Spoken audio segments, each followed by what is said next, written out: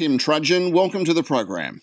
Thanks for having me, Justin. Well, let's go through your academic background first. Let's give us some of your degrees. What's the list? I was born and grew up in Brisbane, and I went down to Canberra in 2002 to do my undergraduate degree, the Bachelor of Science. And then through the generosity of the John Monash Foundation and through just the sheer blind luck of being given a Guernsey, I went over to England in 2006 and did my PhD over there. I got married over there, which was a lot of fun, and then my wife and I moved to Canada for a couple of years where I had a posting. My first son was born there. Then we moved back to Canberra in 2012, where we've been ever since. And our second son was born here, and it's a real delight to kind of start the academic career, if you like, in Canberra and to finish it up in Canberra. It's great to be back. Talk me through your application to be a John Monash Scholar. What was that like?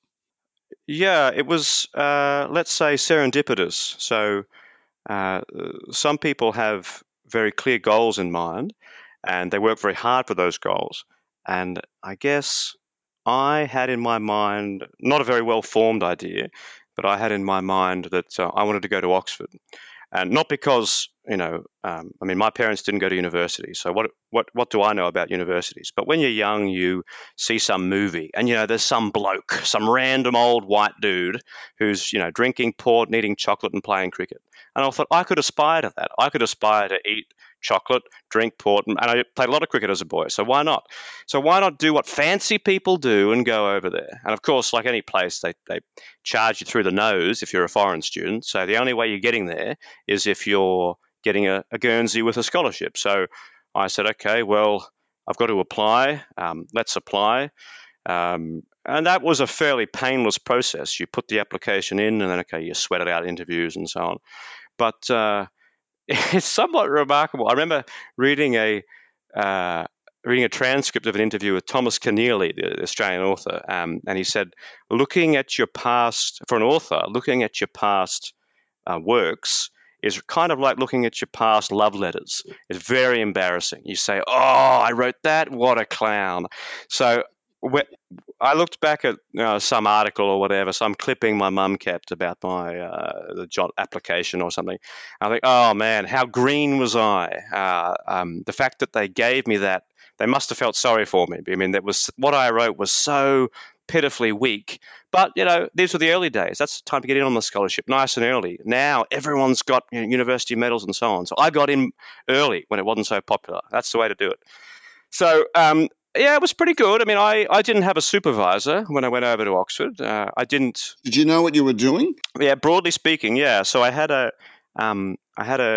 very kind professor at university who saw I had some game and said, "Why don't you go over and study with this bloke?" Now, I didn't know who this bloke was. I started out at university, I guess, wanted to do astrophysics or something, and realized that it wasn't really for me, and physics wasn't really for me, and mathematics was kind of the last man standing. So this professor of mine said, well, you seem to show some aptitude. Why don't you go over here? I said, yeah, okay, fine, why not? So anyway, I applied to go over there, and there were 3 permanent faculty at the time at Oxford. There's many more now. And the team, if you like, accepted me. And but maybe they didn't think I was going to come over or something, but the 3 accepted me. And but I didn't have an actual supervisor. So when I wrote down what am I supposed to do, I went over there and they said, oh, look, spend a week with each of us and we'll try to convince you to come and do your PhD with us. So talk with the first bloke. They're all blokes. Talk with the first bloke. For a week, couldn't understand what he was talking about. Talk with the second bloke for a week, couldn't understand what he was talking about. And I was kind of like this third bloke, the senior fella, fancy guy, letters after his name and whatever. He was like the last man standing. So I worked with him for a week and I could kind of understand some of the words, prepositions, definite articles, that sort of thing. I understand some of the words that he was saying. And I thought, this is probably, as a default, this will do. And you could tell in his eyes he was disappointed. You could tell that he thought, what are they teaching you over there? People do a degree in England. in mathematics, say. That's all they're doing. They're only doing mathematics. And so my contemporaries over there had studied so much more than me. They ran rings around me. And this guy thought, who is this guy from some random colonial outpost who claims to be clever enough and is clearly out of his depth? Skipping forward a bit, I really enjoyed my time there, and I got to know and to respect and to be good friends with my supervisor. So every time I go to England about once a year or so, I give some lectures and seminars and so on. Absolutely, I stay with him in his cottage just outside of Oxford, and I buy him a duty-free bottle of whiskey, and we knock the top off it one night. And we start with good intentions. We start about saying, do you hear this colleague went there and so on? And after a while, we kind of degenerate into slagging off mathematicians we don't like. This guy's rubbish. But anyway, it's good times. And only when I started taking my own PhD students did I realize how excellent a supervisor this guy was. At the time, I thought he was exceptionally frosty. You didn't get any praise out of him. You'd get a manuscript ready for submission, and you'd think it was up to snuff. You'd pass it to him, and he'd say, well, it's not terrible. And that was kind of high praise from him. And so that was sort of chipping away at you. And at the time, I thought, well, okay, this is not very, cuddly. But only after I left and started with my own students. I don't have that kind of approach, but only then did I discover all the other things that he was teaching me along the way, all the other things about how he was introducing me to the field, how things ought to be done, and how you ought to conduct yourself as a mathematician. And those kind of like ancillary skills often get dumped by the wayside because people are only interested in what papers did you write or whatever. But those sort of skills of how do you start in a new area? How do you form a long collaboration with someone? How do you talk to someone at a conference dinner table when they've only got 5 seconds or so? How do you talk to them? These kind of skills which he taught, you had to look hard and look astutely, but he taught them. And so, my time in England was, absolute joy. So the Monash scholarship process, there's 0 universes in which I would have got there without the scholarship. And so, the fact that I was able to tumble through somewhat blindly and land on my own 2 feet is partly because of the supervisor, but also because of the foundation. What did you actually study? What was the thesis that you produced at the end of your work? Right. So in Oxford, I worked in analytic number theory. So what does that mean? Well, I guess from school days, we have this idea of prime numbers, things like 2 and 3 and 5 and 7 and so on. So things where if you try to break them down as a product of smaller numbers, you ain't going to do it unless you use that number in 1. So you could break down 4 as 2 times 2, but good luck breaking down 5 as something times something. The only way you can do that is if you're choosing the numbers 1 and 5. So, 2 is a prime, 3 is a prime, 5 is a prime, and so on. You might say, well, okay, 2 and 3, they're primes, and they differ by 1. It's not too hard to show that they're the only pair of primes that differ by 1, because after a while, one of them's got to be even, and if he's even, by definition, he's got to be divisible by 2. So, there's a kind of curiosity. You get a couple of primes low down that are split apart by 1. Well, okay, 2 is a number that's bigger than 1. So what about if we look for primes that split apart by 2? Now, that's an open question. It's been open since the time of the ancient Greeks. So good luck anyone solving that. So very rapidly, you move from something that any kind of... I got sons who are 9 and 6. They're not particularly interested in mathematics, but you could easily say to someone, you can show me that an even number is divisible by 2 if it's bigger than 2. That's a simple thing. So very rapidly you move from something which is completely trivial, anyone with half an eye and a cork tooth can solve it, to something which is so ghastly difficult that no one tries to solve those problems. Everyone tries to break off an exceptionally small chunk and try to shine some light on it. So my thesis was about the distribution of primes and various weaponry, various artillery that we can bring to bear to try to say something clever about them.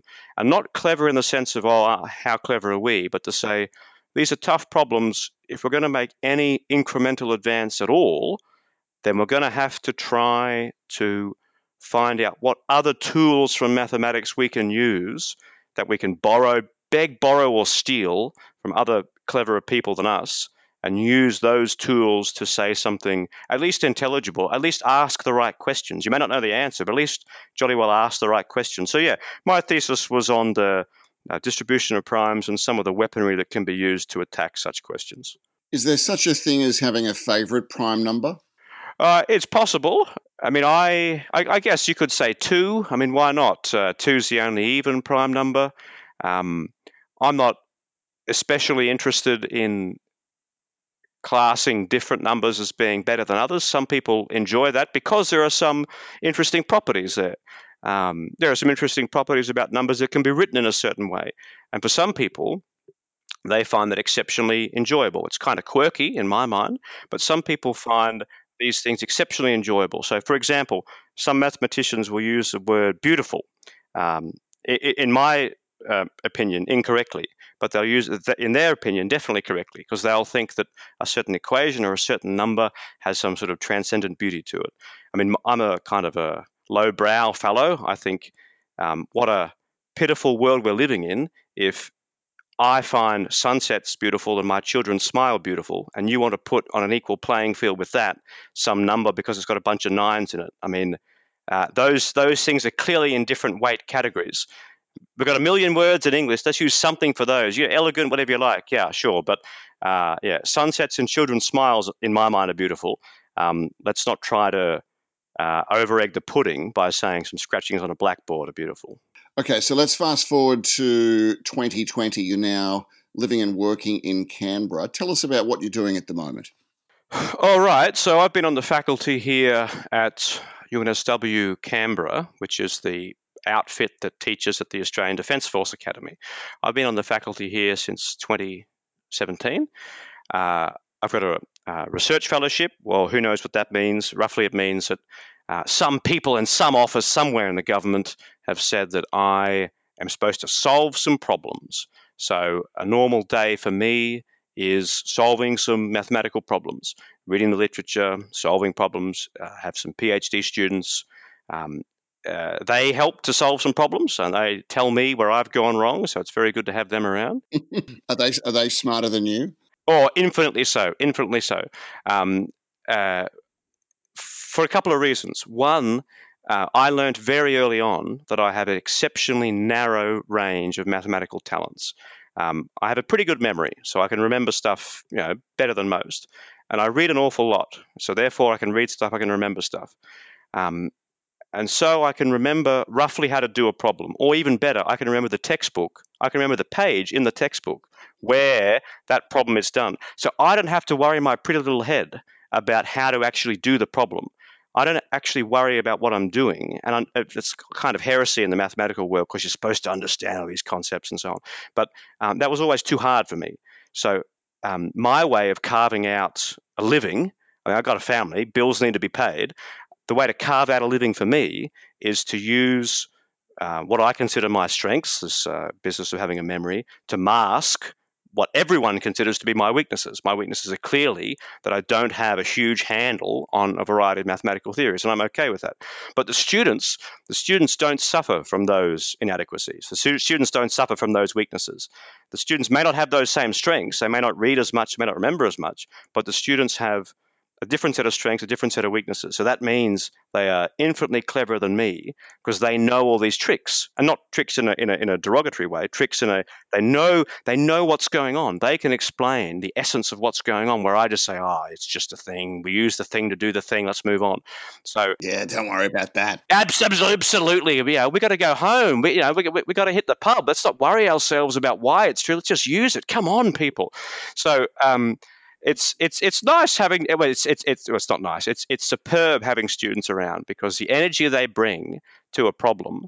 I'm not an old guy, but the energy they bring to a problem is very reinvigorating. It makes you feel so content that you have some very small, almost infinitesimal role you can play on their lives, but you can play something, a non-zero quantity.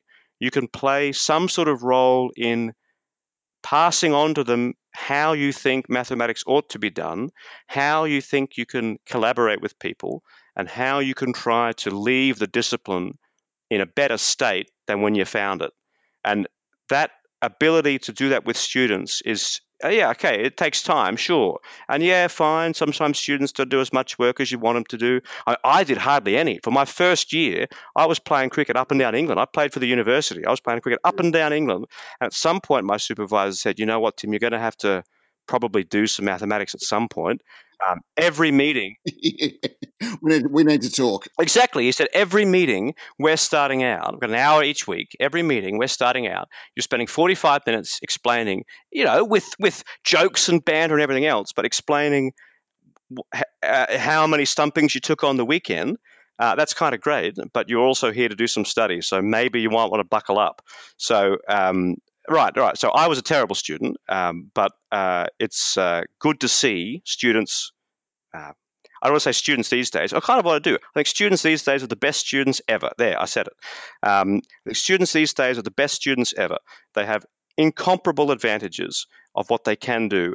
Sure, if people squander those, and then they're dead to me, right? But the students appreciate the effort you put in, and it's touching to see that the efforts you put in are respected, appreciated, and these people grow in some sort of lame sense. They grow personally, academically, whatever, as a result of the meager advice you happen to give them.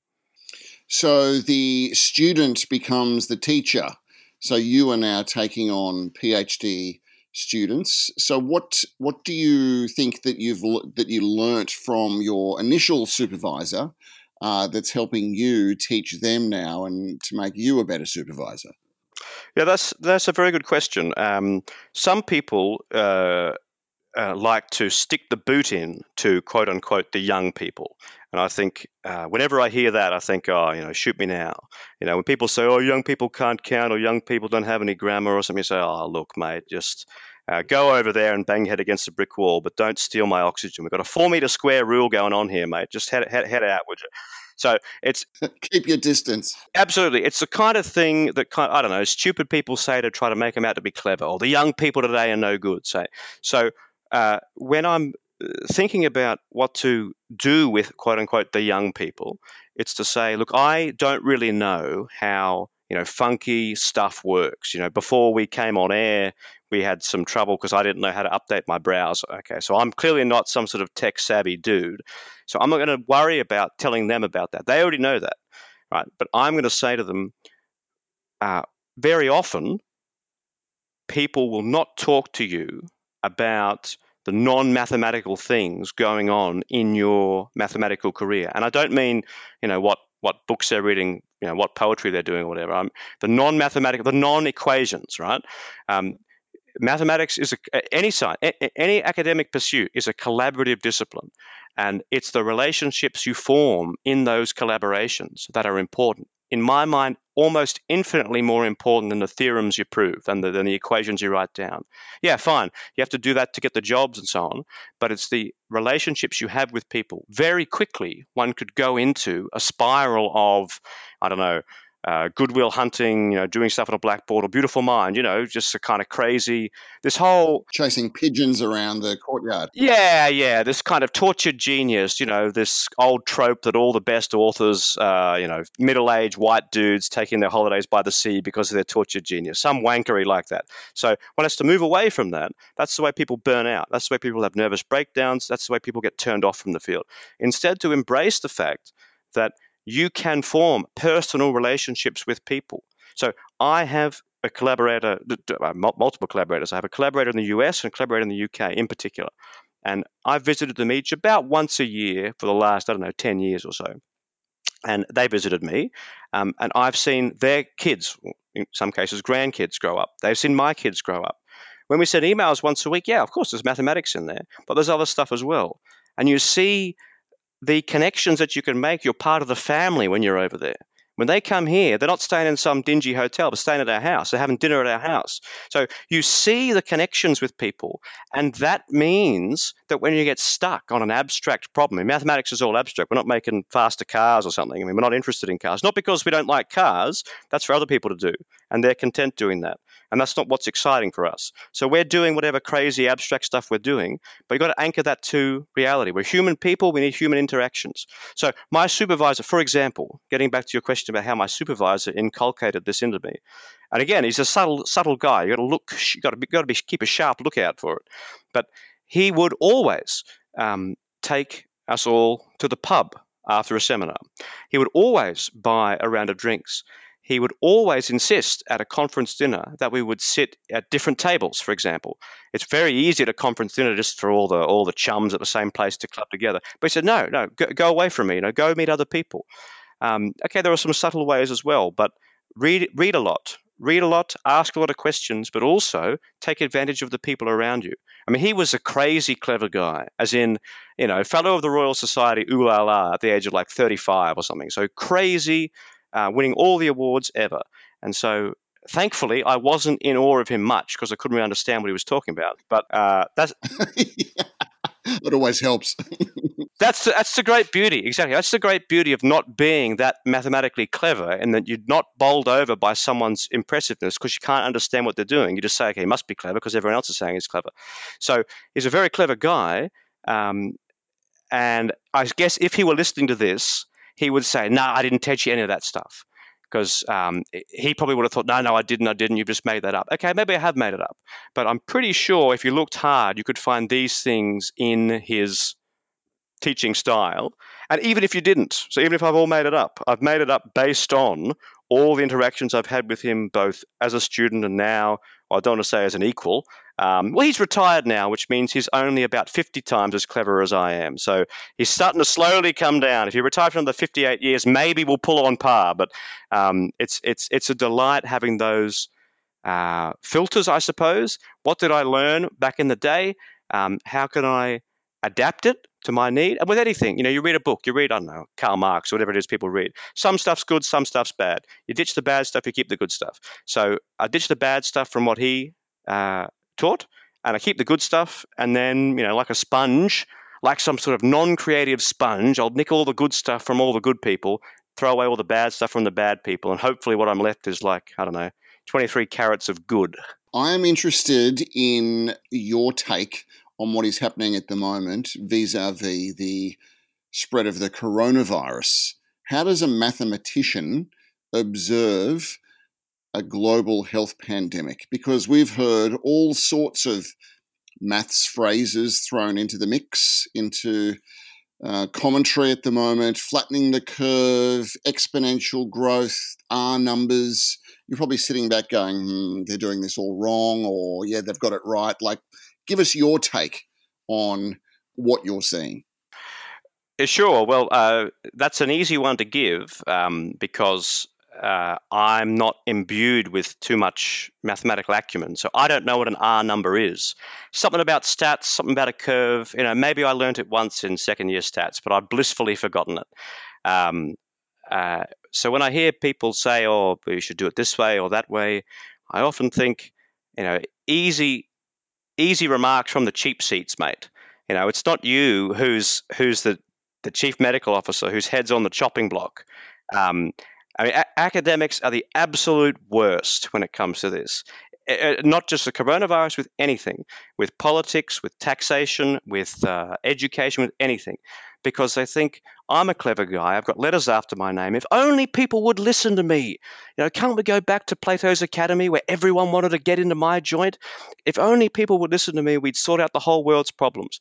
And you say, oh, mate, the kids' table's down there. Help yourself to the fairy floss and party pies. When you're an adult, come back and you can sit at the head of the table with us. The rest of us are not interested in trying to tell people, like take education, say. People saying, oh, teachers do this, teachers do that. Oh, if only people listen to us mathematicians. Oh, give me a break, please. So because I don't know about epidemiology, statistics, population health, human behavior, psychology, economics, I don't know anything about those. Okay, I know as much as the man on the street. I know as much as your local greengrocer or something. But I don't know anything about those, and hence I don't feel the need to discuss those things. Like if you asked me, what do you think about the GDP crisis in the Central African Republic? I'd say, I don't know. I know that GDP is a thing. Good luck. Yeah, exactly. I know GDP is a thing. Don't really know what it means. Okay, I know what the letters stand for. Don't really know what it means. I know the Central African Republic is a country, and I understand the rest of the verbs and prepositions in your sentence. But why? I don't have an opinion on that. So yeah, I guess the other side of the coin is that's not because I'm a cool guy.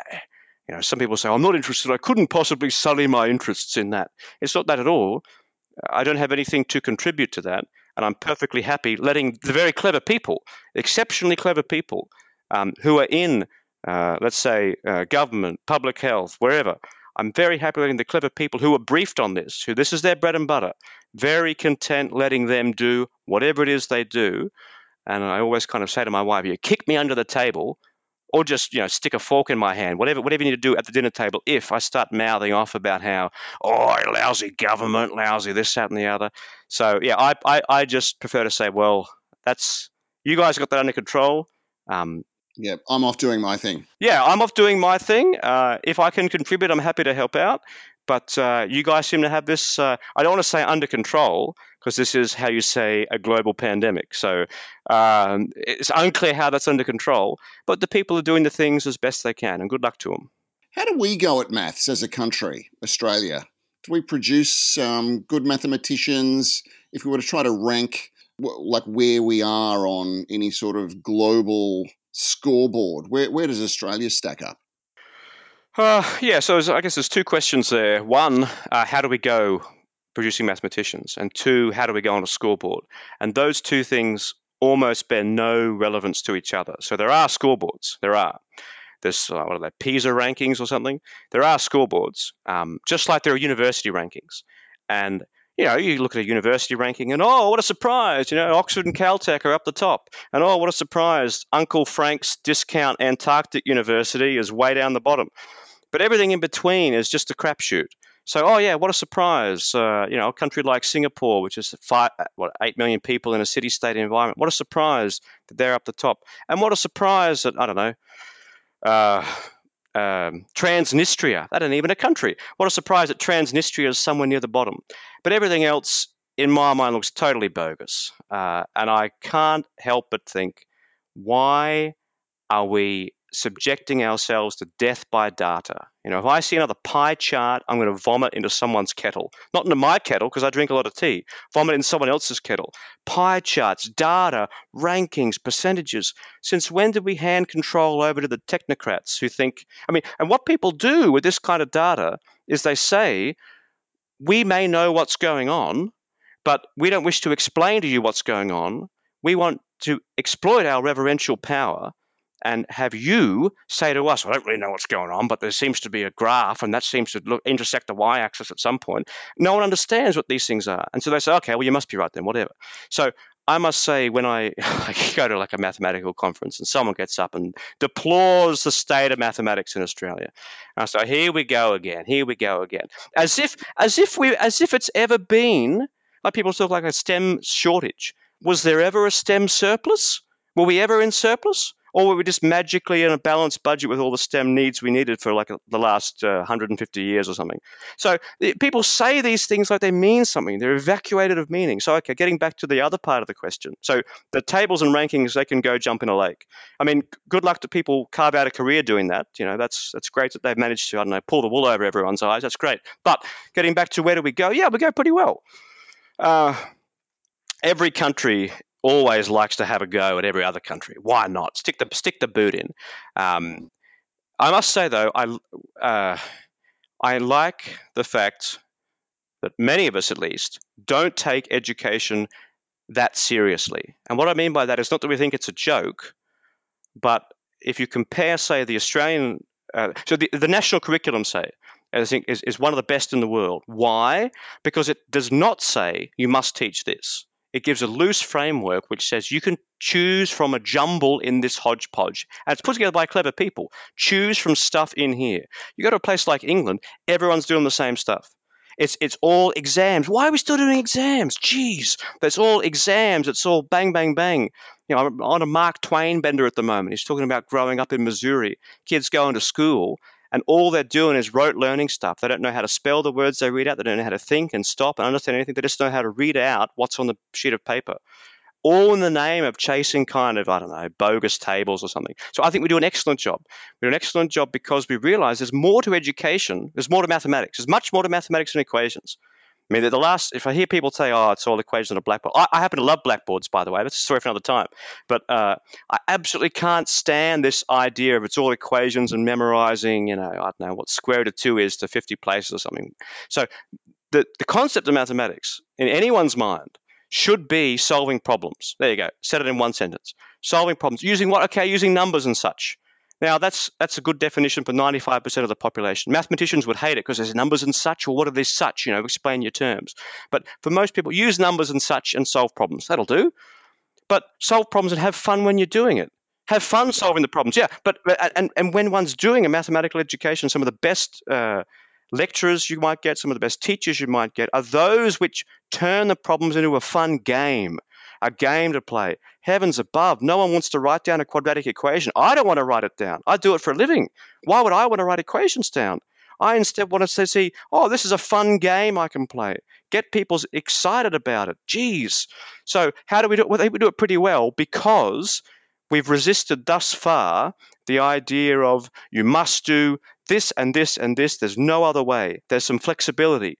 Yeah, okay, it's a weird kind of federated system where the education's devolved to the states and territories, blah, blah, blah, blah, blah. Okay, so it's not uniform in that sense, obviously. But even inside, you still get the capacity to do different stuff. Of course, some states are different from others. The HSC and the VCE are much more, how you say, heavily streamlined than, say, the Queensland Education or the ACC. Okay, fine. There's small differences. Yeah, whatever. Okay.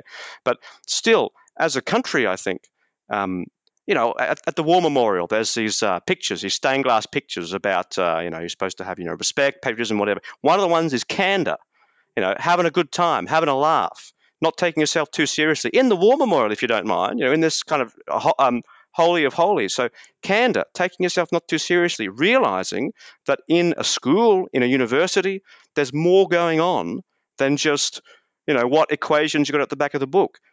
I mean, this is why, for example, I almost pulled the jack out again. This is why when you go to university, you're not just doing the degree, you're talking with all the people, you're having discussions, you're being challenged, you're coming at things with a certain perspective, and that perspective is shown to be wrong or partially incomplete or in conflict with someone else's.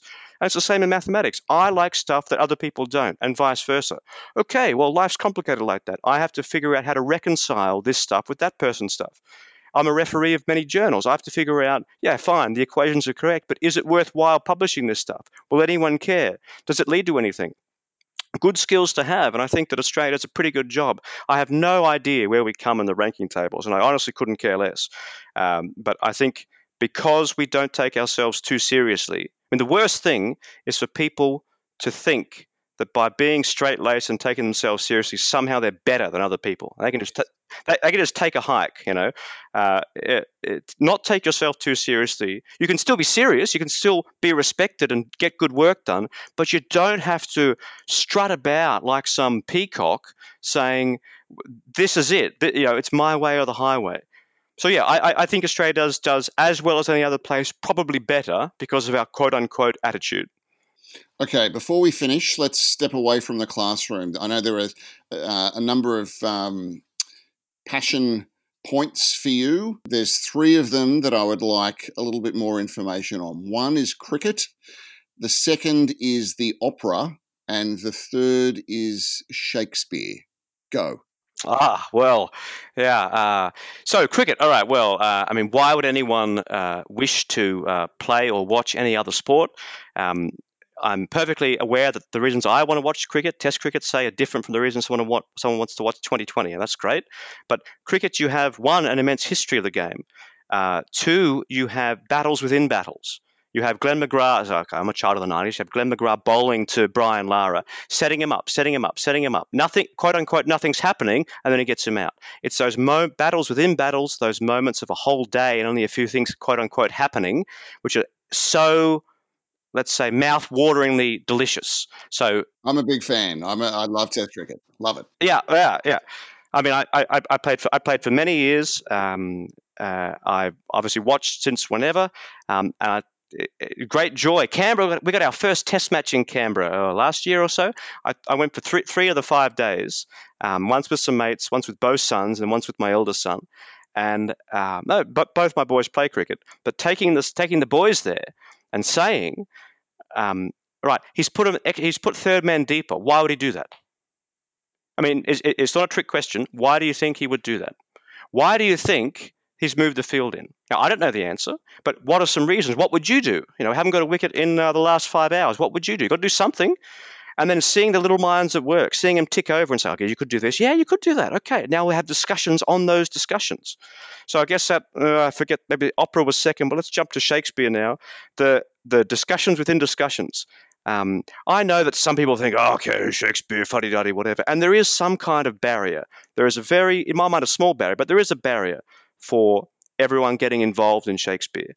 And that barrier is we don't use the words like thy and thine anymore. Okay, fine, but look them up, deal with it, and move on. So you don't need to have a fancy upbringing to appreciate it. You don't need to know what an intricate Roman history to understand what's going on in Julius Caesar. You don't need to know about anti-Semitism to get something out of the Merchant of Venice. Of course, if you knew about anti-Semitism, you're getting more out of the Merchant of Venice. That's fine, but you can get something out of it without that kind of top loading of information. So my boys and I, we finished watching Taming of the Shrew, 1980 TV version with John Cleese, if you don't mind, as Patricio. And okay, so I read it to them in advance, and then we watched it, and they absolutely loved it. And of course they would love it. And do you think they are picking up on the subtleties of domestic violence, of female empowerment, of education? No, of course not. They're liking it for different reasons. And you can get into these things at quote unquote a base level. You don't have to understand everything, but what you do understand is something, and then as the years go on, you keep coming back to it. Just like a game of cricket. Okay, ball hit to the boundary, 4 runs. Okay, you understand that. And then as the game goes on, you start to understand more and more. And as you come back again and again, you start to understand, when would you declare? Would you declare behind? What would you do? So you can build these layers on top of it, not in a wanky sense of, oh, aren't we so clever, but in a sense of, it's not like eating a tub of KFC where you eat it and then feel filthy. It's something where you absolutely feel filthy, yeah. But you go back to it again and again, and each time you're seeing what you earlier saw, and you're putting a little extra layer on top. Still going back to the old favourites, but getting a little bit of extra something on top. So I guess in terms of the opera, okay, so I like classical music since I was a lad, and my parents weren't interested in it. But, you go to a library, you find some CDs, you listen to it, you get hooked on it. So I thought, well, okay, I'm really interested in Bach and Beethoven. I want the boys to have a full-blown education. But, say, listening to the St. Matthew Passion by Bach is pretty heavy-going, 3 hours, heavy-going stuff. So that's one of my favourites, but let's not start them out on that. So how are you going to start them out? And I thought, okay, there's like stuff for kids, and I'm not really interested in stuff for kids. But what about starting out with proper stuff, but choosing it judiciously? So why not try to start them out? Rather than, say, I don't know, Shostakovich Symphony No. 7, why not try to start them out on something where there's some lighthearted laughter, where there's some costumes, where there's some sets, where there's some action, some drama. Okay, so it's not high drama, but okay, some sort of drama. And why not do this in a way where we can stop it every 30 minutes or so and say, okay, let's go back. Why do you think the Queen of the Night is upset with Sarastro in the Magic Flute? Why? I don't know why. Okay, maybe I do know why, but why do you think? Listen to the first few bars of that song. You don't know what the words are yet, but automatically you can tell me, is this a sad song or a happy song? Why would it be sad? Okay, now we'll hit play. Let's go again. So then, starting out with, say, the Magic Flute, Marriage of Figaro, starting out with things that are light, happy, sumptuous sets, sparkling clothes, all the rest of it gets people hooked. Okay, and then we go into the serious stuff. At some point I let the cat out of the bag. I was trying to just have lighthearted stuff. At some point I said to the boys, look, Don Giovanni is probably my favorite opera of all time. And they said, we better watch that next, Dad. And I thought, oh dear, this is no good. Don Giovanni, there are proper, legitimate interpretations that have the character range from, on the one hand, a kind of a boyish rake who's caught up in the wrong circumstances, who's winking and smiling and kissing women, all the way down to a serial sex offender. So, and anything in there is fair game in terms of how it wants to be interpreted. So I thought, they're a bit too early. I mean, there's 9 and 6 now. A bit too early for that real deep end of the spectrum. Yeah, absolutely. So I chose a version where it's up at the other end.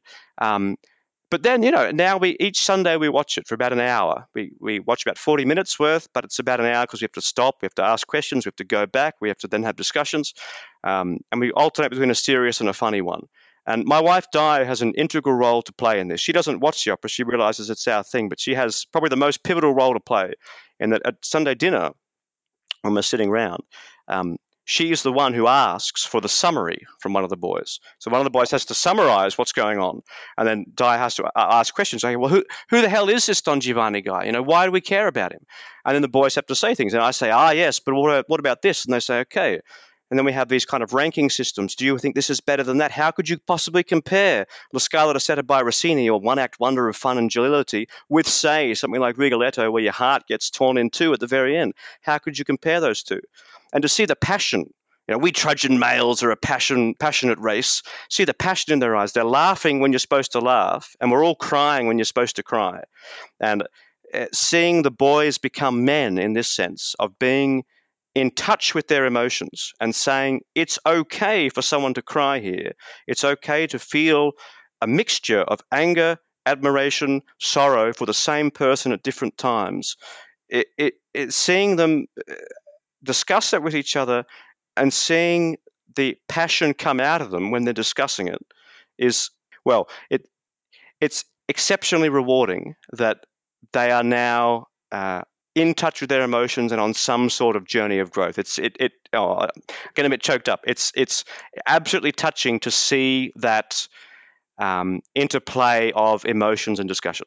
Tim, it's been an absolute pleasure talking with you today. Thank you very much for your time. Thanks, Justin. Stay safe.